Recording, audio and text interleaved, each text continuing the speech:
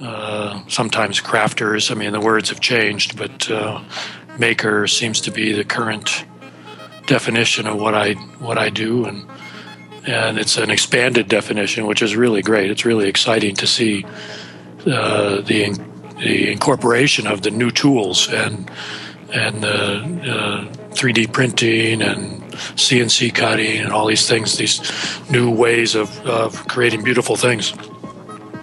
It's an exciting time that way, and the maker movement really embraces all that.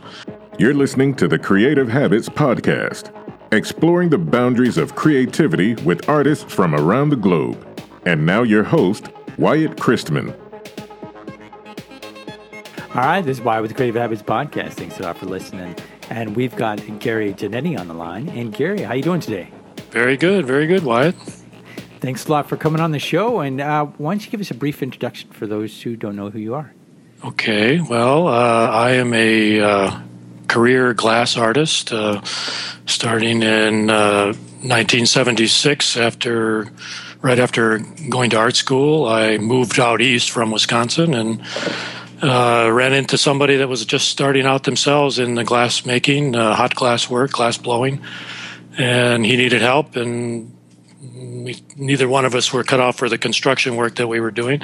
So I started up with him, and we learned kind of bootstrapped our way up to for a couple of years doing shows, and then he quit and left me with everything. So, but I took off and never looked back. So I've had the wonderful opportunity to have a career as an independent artist, selling my own work, and sometimes through galleries, depending on the level of work that I was trying to sell. And because I do a whole range, I started out as more or less a gift in the gift market, and then eventually moved into the art world due to a glimpse of fame, where in the year 2000 I had a piece acquired by the National Museum of American Art in Washington, D.C., and then a year later was featured on the cover of Smithsonian Magazine. So that recognition really kind of propelled me more into the art side of things and away from the production. And I work in Warwick, New York, kind of upstate in rural setting, and I've had my studio in the backyard and commuted down the driveway for all this time, and it's been a real. I'm really grateful, because it doesn't get much better than that in my mind, to do what you really love doing and be able to make a living at it, a basic living, and not have to really travel too much, although many people in my field travel quite a bit, but because I was able to sell through galleries, I didn't have to travel all over the country. But that was really our social group, was the national level. You had to have a national recognition in order to make a real modest living. So we would get together at shows in various cities, mostly on the East Coast, and had a wonderful cultural aspect to it of being part of a movement.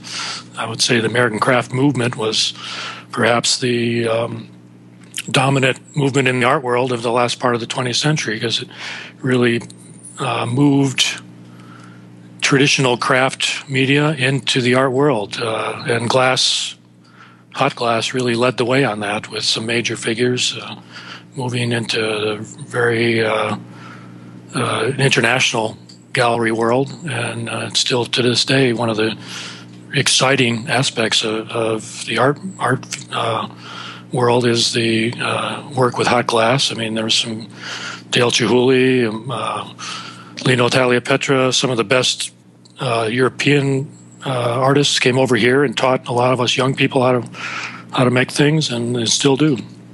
So it's been a very wonderful career. I'm now bridging over to be more of a teacher, and I'd love to pass on what I've learned, and not only just in technique, but in survival skills for independent artists. I'm in the process of building a community in my area here to support a makerspace, which is an opportunity that our local town was offered an old prison by New York State. The state closed it down and gave it to the town. and these in many workshops and buildings, and I'm in the process. We just formed our nonprofit, and I'm starting to move forward with inhabiting some of and repurposing some of the old buildings there as a makerspace and a material exchange, which is a program that takes in materials and then sells them. So everything from construction materials to furniture to things that people just want to donate, and then they're resold, and that's one of the revenue streams of the for the makerspace to get it off the ground. Nice. So the makerspace itself and that whole movement, how would you describe that as morphing to what it is today? Like, what are some of the major changes you've seen recently in that kind of movement or space? Well, perhaps the biggest change is there's this generational shift from calling ourselves craftsmen, which is our emphasis was taking traditional materials and kind of revving them up with on a garage level. I mean, that's most of my colleagues, myself included, are work in a studio, a small garage type setting. So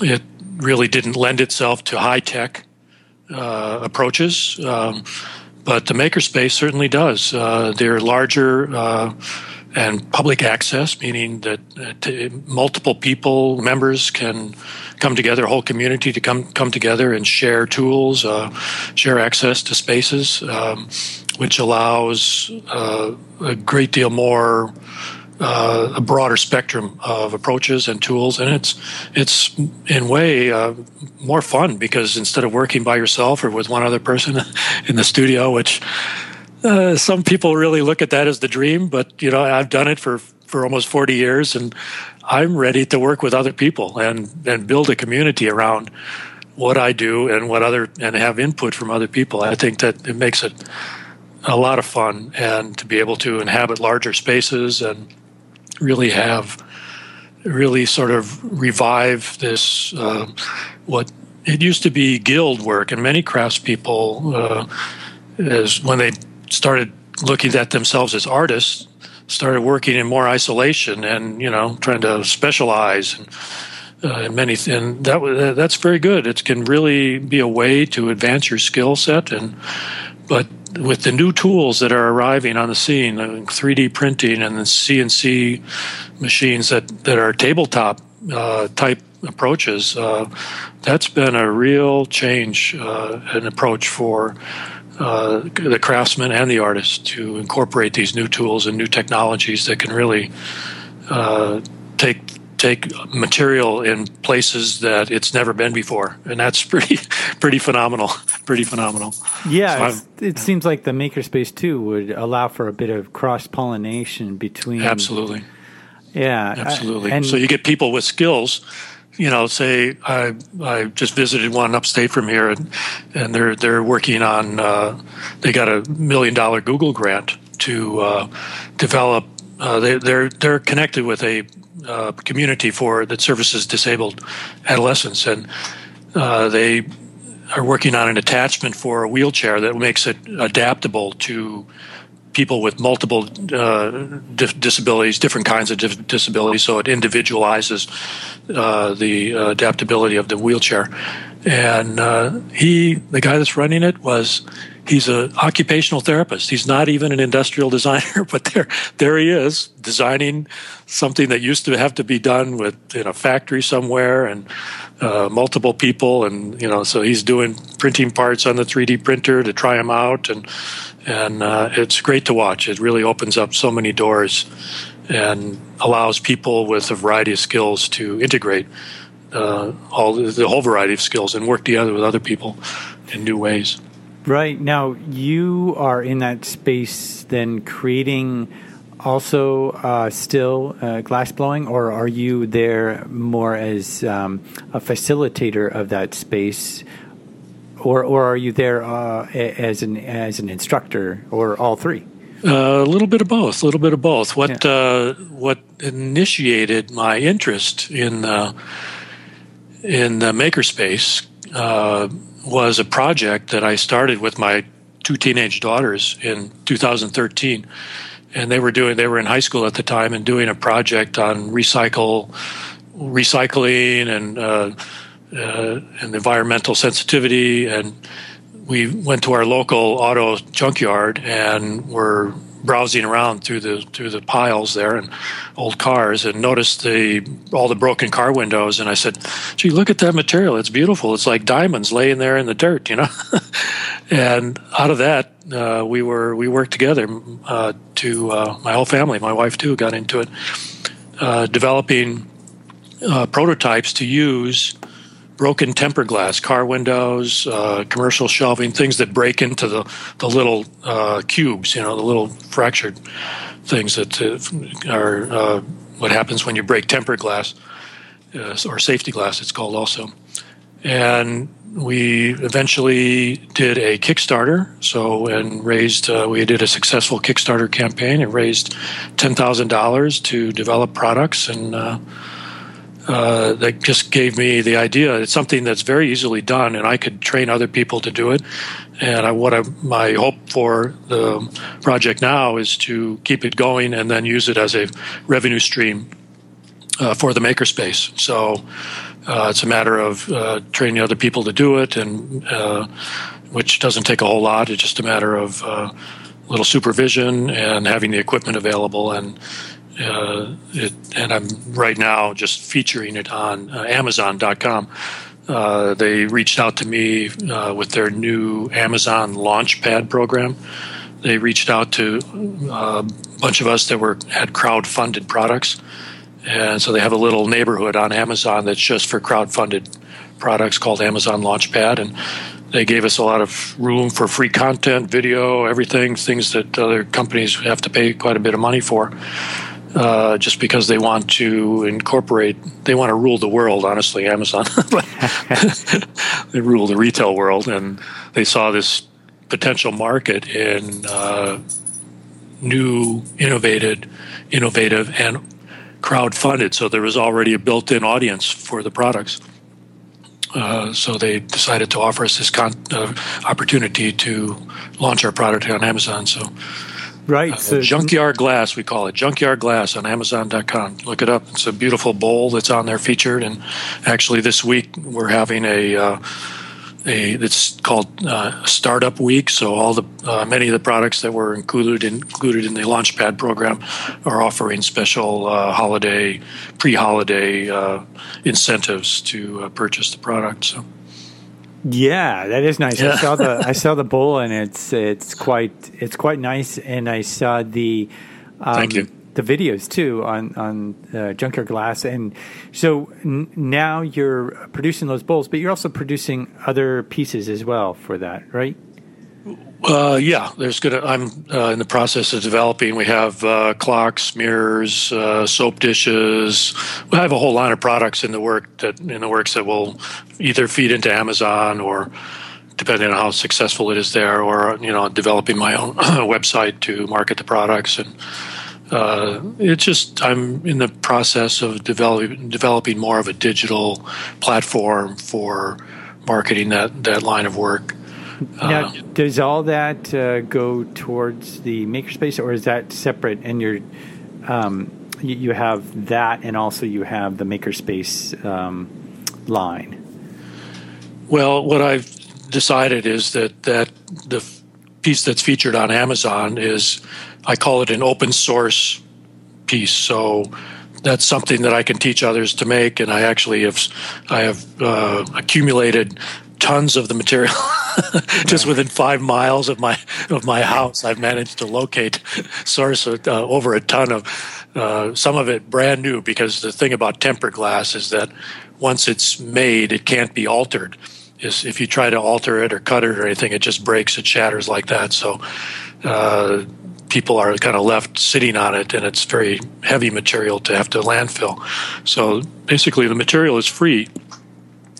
So that's another aspect of it that really says to me, I could give this project eventually to the makerspace, and even further than that, I'd like to see it spread all over the world, which I'd love to support. because it could be done anywhere in the world, practically, where there is tempered glass, and there's cars just about everywhere in the world these days. So. Right, so it'd be much like the recycled plastic and making, Lego bricks of houses out of that is the same sort of concept of reusing what is the life cycle says, this goes to the landfill, but it doesn't have to. Yeah, we call it upcycling. Right, upcycling. Yeah. So makes it better than it was initially. So that's a really cool project to have that basically be training other people and getting that makerspace going. Did you? Now the makerspace was separate. How did that come about? Like, did you have to ask for funding, or the town had it and they came to you and you just ran with it, or? Well, we're still in the process. We're still in the process of forming it. We have the locations. We're raising the money to do the basic renovations on the buildings because when the state owned the prison, they were completely self-sufficient. They created their own electricity. They had their own heat plant. So a lot of the infrastructure is just now coming online with the public, or the local utility companies that had to do a lot of the work to run new lines. And so, but we have a whole committee of people. We have our nonprofit status. And yes, the town came to me particularly because I had mentioned it to our supervisor that I had this project, and my initial incentive was to try to work with veterans. And I still am hoping to do that. In fact, we have some very serious interest with the local Veterans of Foreign Wars chapter here, who seem to get the idea. They just like that idea of a shop, having a shop that they can all work together. And there's so many veterans these days are coming home with PTSD and everything, and they're reluctant to seek treatment, but I see this as a real healing community project. It's everything is just non-judgmental. You come in there, you make things, and to me, that's one of the best ways to intervene in somebody's return to, make it a positive return to this culture rather than what happens so often these days. It's like 22 veterans are killing themselves a day in this country, and it's tragic. It's just tragic. And talking with our local veterans here, they understand that, and they see the real hope in this project. So it's really a matter of community building from many different aspects, and then raising the money. We hope to be self-sustaining is the aim of the nonprofit. So we're accumulating money from philanthropic interests so far, and writing grants, and I'm personally convinced it will happen very soon because of all the support that we've gotten from the local community, and the town is giving us the buildings, basically rent-free, property tax-free. Wow! So all we're doing for in perpetuity, right? 99-year lease, $1 a year. That's amazing. There are. I don't know too many towns that would just hand you can't over. Beat it. Not many towns have had this endowment of. It's actually it's 750 acres of land, 90 buildings, a 400-acre lake in the middle. It's a park. A big part of it is a park, and the other part that was purchased is for a sport training facility because the prisoners had these indoor fields and lots of equipment that the state left there. So this local entrepreneur purchased that part of it and is making a sport training facility out of it. And others, they're setting up other parts of it as a corporate technology for green businesses. You can purchase a pad site basically and start your little business there for green businesses. Right. So the town has vision, and I think it's very interesting. Just a story. When I first moved here, this was like any town USA. We're 70 minutes from downtown Manhattan, Midtown, and there were many people here that had never been to New York City and never planned to go to New York City. But now it's like the world has expanded and the metropolitan area has expanded, and It's really in the process we've been able to preserve the rural character because we were a little off the highway. So many of the farms have sold off their development rights and into a land trust, so that property will never be developed and will stay as farms. And in fact, behind my studio, there's 500 acres of property that is just open fields, and that's just one farm out of, I think there's almost 4,000 acres been preserved in the last 15 years. So wow, it just sets a tone for the culture here, and many artists. We had a visioning process, honestly, in the late 90s, and the whole town came together and decided what do we want to be in the next millennium. And at that time, Y2K was coming up, and everybody was worried the world was going to come to an end practically, and all the computers were going to crash and everything else. But our community came together and said, we really want to preserve our rural character and encourage artists and creatives to come out here. And we started our open studio circuit at the time, and really developed a local interest in the arts, and so I've been instrumental in my career. I've been instrumental in creating a local arts community and creative community. And has that been successful then in changing, from the usual perception of art is the first thing to go in schools? I mean, have you seen it kind of meld over to school at all, or get people more active within, having being an artist is worthwhile again, or? Well, let me put it this way. You're correct. When fundings get tight, art is one of the first things that goes in the school systems. And at the same time, that is why what we're doing with our Makerspace project is so imperative to and important. And even in the school system, they see how important it could be as a self-sustaining community aspect input. So students that are talented and see a direction for themselves in the arts have a space to go and actual resources to put a portfolio together for college. We're planning audiovisual equipment, not only the 2 and 3D arts, but all kinds of different crafts, even tabletop crafts, sewing, and things that used to be in the schools. Even we're hoping to. We have a number of interested chefs in the area that are interested in a test kitchen. So that's what I really love about the concept. It offers college is not what it used to be.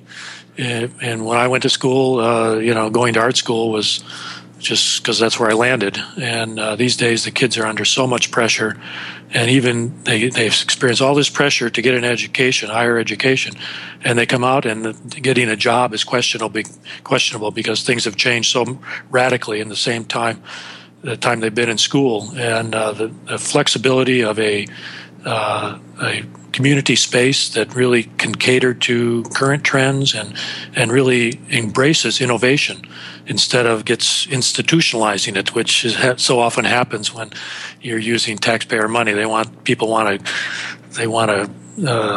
map it, they want to measure it, they want to do everything to make sure the money is going in the right place, and to have the flexibility to really support creativity is much better done in the space that I dream of, and others here in the community do too, than it is in the school system. Yeah, and to keep that going, to keep that funded, you've bypassed the usual through grants, through crowdfunding, mm-hmm. And how else have you made that possible? Well, our recent approach, and the town we're working together with the town to find the right people. Because it's a park, we are expecting to have a contract with the town that we will have control to develop and manage all the concessions on the park site. So that includes, because there's a lake, a lot of people like to kayak, so we'll do a kayak rental. We will have summer camp activities. The people at the sports training facility would love to have food trucks and different kinds of concessions out there when the teams are there to practice. So that's our approach right now, is to have, and this has been a proven thing over the years with different kinds of public venues. The concessions are really what drive it. If you look at some of the big stadiums and everything, that's where, other than ticket sales, it's really the concessions that help support a lot of the activity there, and it becomes it's a very important revenue stream. So I think with that broad enough spectrum of approaches and forming a marketplace alongside it, we're actually planning our first market event is coming up Thanksgiving weekend, where we will call it a Meet Your Maker market, holiday marketplace. That's great. So we've really encouraged a lot of the younger makers to come up out of their garages and their basements and show their stuff to the whole community and demonstrate. So we'll have blacksmithing demonstrations, glass blowing on a flame working, the tabletop torch work. That's very popular with young people right now. And ceramic arts, and so we have all these resources right in town, and have it all in one place for a fun weekend, and including a big barbecue, a homemade smoker, to do a turkey up or whatever.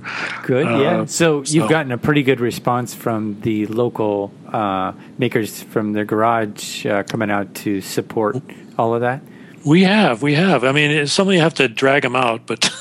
Right, and why do you because it's the first time. This is a first-time event, and a lot of young. There's this thing that and I know I went through this. To be kind of underground is a cool thing, and you're kind of, especially with the pipe makers in glass making, which is they're making their living, and marijuana is not legal in New York yet, but it will be soon, and it's many parts of the country it's very legal, and it's a very large market, a growing market. So instead of doing what I did, which was making small bowls and perfume bottles and things like that to learn to hone my skills, many of the young glass artists are making pipes, and that they say, well, I don't want, what am I going to, it's not really illegal. It's not illegal, but it's not, you don't want to be sort of stigmatized by what you do and, labeled. But it's in my mind, it's a big world, and that kind of, you need discretion, when you're marketing anything these days, and to pull people up and you have to make all kinds. You don't want to be limited to one product to begin with.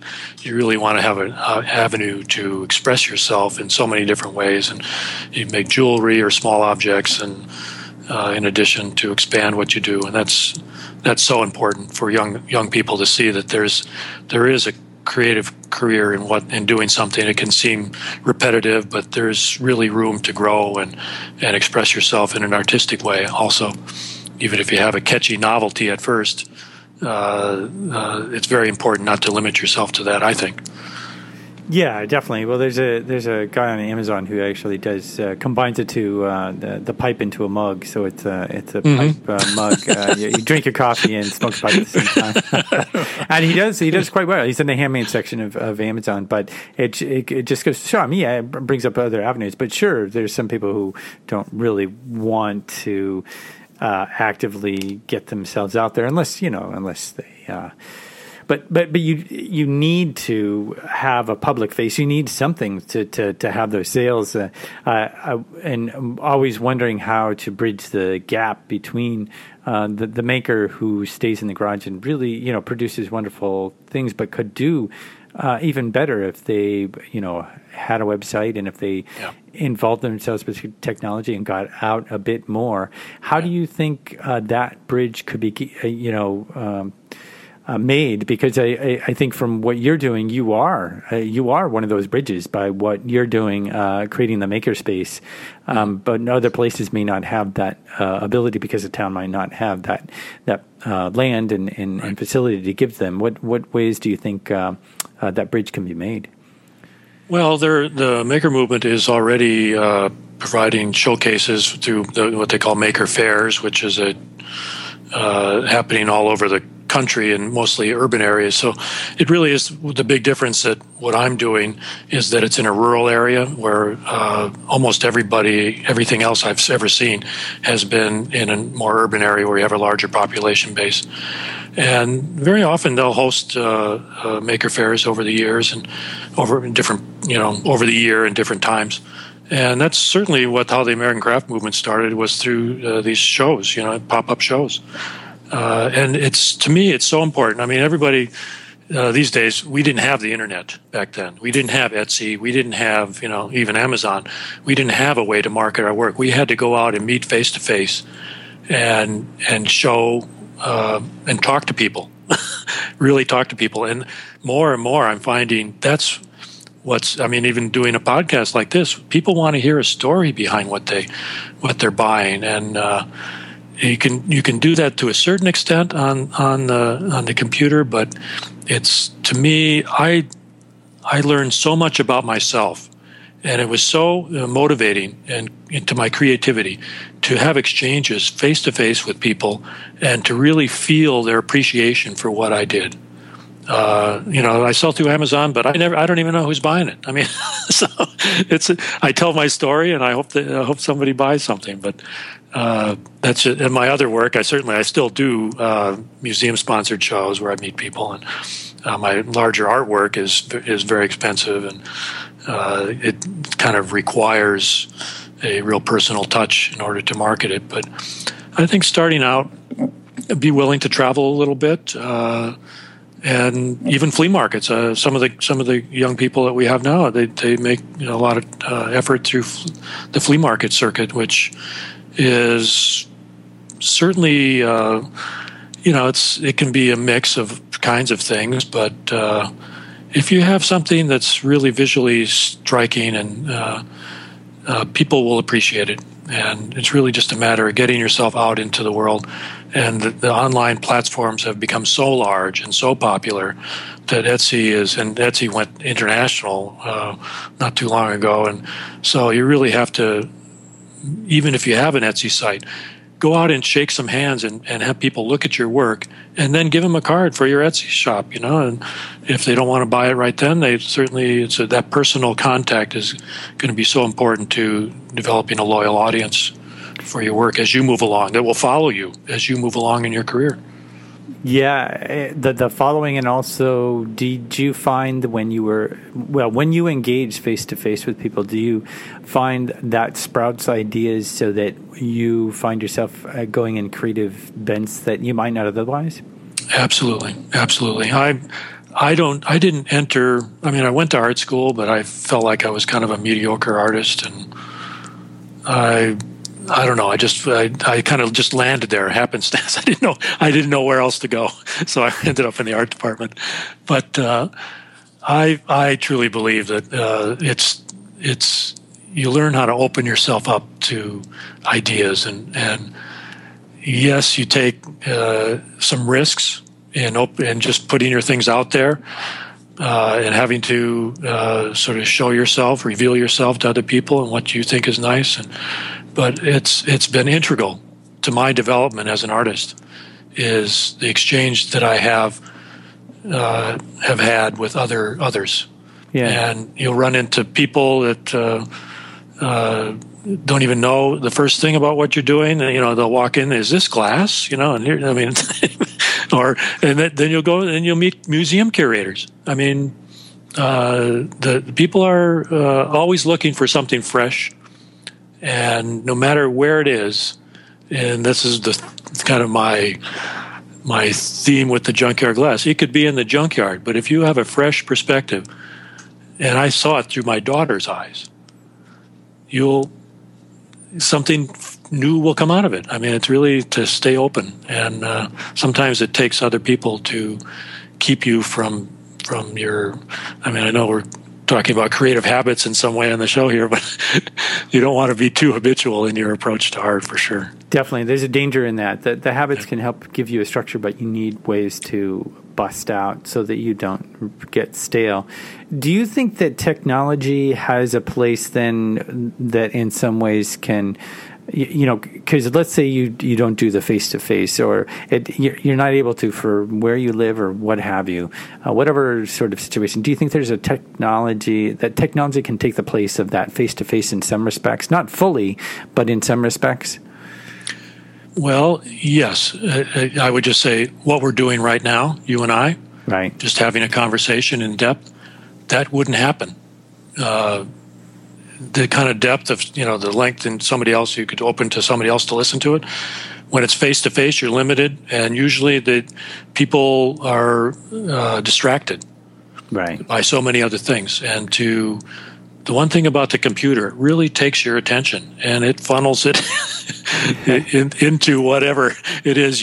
It can be distracting if you let it go, but at the same time, it can be very magnetic in its attraction and allows for a certain depth of conversation that you might not have in other circumstances. So yes, I think the technology really has, and we need to take responsibility for it, all of us, and not let the machine take control, and really use it in a responsible way to develop our humanity and the depth of our abilities to communicate. It's interesting because I'm dying to ask you about. It keeps coming back to in the back of my mind, but you keep coming up with interesting things. But back when we started the podcast, you talked about the transition you kind of made from production work to being something. More artistic. I don't want to say more artistic, but the transition from full production to being able to express a little more. Can you talk about that a bit? Because I suspect, being early in my artistic career, I suspect that there is a way to jumpstart that or allow it to happen.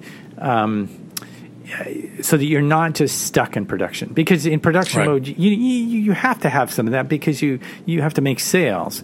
But on the other hand, there's that aspect you want to have the freedom. You'll get stale if you stay in that production mode. So I wondered if you could speak to that part of your artistic growth. Well, I basically I just wanted to keep growing. When I loved glassblowing. I love glassblowing. I love to do it. I love the process. It's a beautiful process, inspiring process. But it's a challenging on the level, studio level. It's a very challenging material to work with. So it takes a great deal of dexterity and timing. And I don't know if you've ever seen it done, but certainly if you have an opportunity, and there's plenty on YouTube or even on the television, documentaries that show people blowing glass. And I wanted to keep growing, improving my skills, and to keep growing as an artist. And production, for me, I never looked at it as anything. I had fun doing it, but I never looked at it as more than a stepping stone to improving and increasing my scale, increasing the depth of what I was doing. I really felt motivated to keep going in that direction, and there were many roadblocks along the way, and many times that I felt like I just want to contract this out to somebody. I don't want to do production anymore. I want to experiment. I want the time and the freedom to do that. But I kept going with it, and then very, very fortunate for me, I was on the cover of Smithsonian Magazine, and that kind of recognition just propelled me into the art world more and more. And it gave everything, the work, motivation to increase my scale, the scale of my work, and spend more time on it. It took me years and years to justify spending a lot of time and justify failure.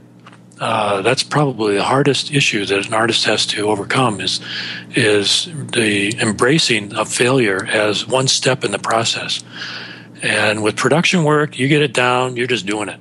And failure is a small fraction of of the process. But in the creative world, in the creative process, you have to really learn to embrace failure as a necessary ingredient, because it really makes you strive harder and push further into the kind of the unknown that is the source of creativity. Yes, definitely. And there's a lot more popularity around the idea that failure is part of the process, which is nice because it eases up on the cultural pressure that you might get otherwise. Right. I wonder, though, that when you were in that production mode, you said, and I wanted to source it out. How did you keep going when you wanted to source it out? I guess sort of happenstance. Every time I would start in that direction, for one, I couldn't find. I thought what I was doing was so easily done by somebody else. Right. It's only to find out that I was never really able to find somebody else that could do it like I did it. But I said, This is so systematic. Why can't I find somebody to do this? I mean, right. I'll train you. I'll do everything. And I was I don't know how many young people I went through at the time, thinking, okay, here's one that I can take on as an apprentice, and I will really train them to do that. But the tone of, I certainly can't argue with it, because it was my tone also. No, I want to do my own thing. Right. I don't want to take over somebody else's thing. I want to do my own thing. Well, that's okay, but in some ways it can be a real leg up to take over somebody's product, so you can learn as you go along. I mean, with glass blowing, you can go to college, you can get a degree, an art degree in glass, but you won't know half of what you need to know these days to really have a career.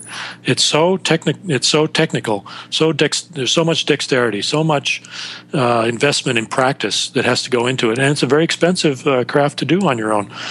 You have a furnace that runs 24/7 at 2,000 degrees. Jeez. And you're running propane or natural gas to fire it.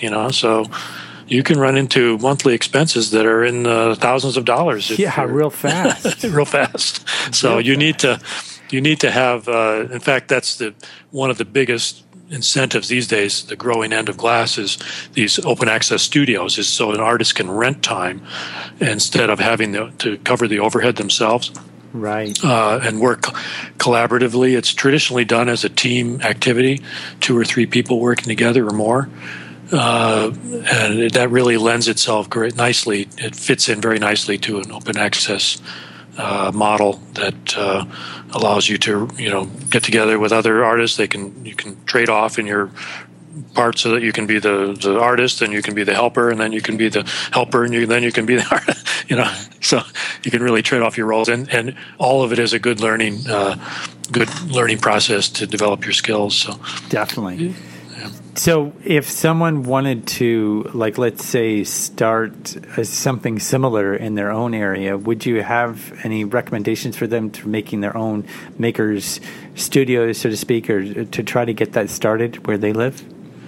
Well, there are certainly many models that are actually documenting their process. There's one in Baltimore now called OpenWorks, and they are most of the makerspaces that have developed successfully tend to be larger and kind of technologically based. So they're used for prototyping the objects that are eventually manufactured, but it still has a real creative aspect to it. And the maker movement is really taking that idea of open sourcing what they do seriously, and they're walking the talk and documenting how they started, what it took for them to get up and running, the expenses. There's Artisans Asylum up in I think they're in Massachusetts, Amherst, I think.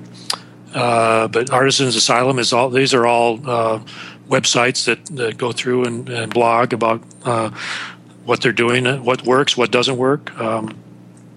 Nice. And there's even people just up north of here that start out in the garage, or have a little barn in the backyard, and they start their own little maker space and take in neighborhood kids, and if they have some tools to share, and you train them, and it can be a real positive thing.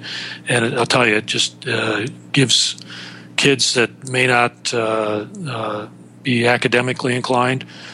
It gives them a real positive outlet for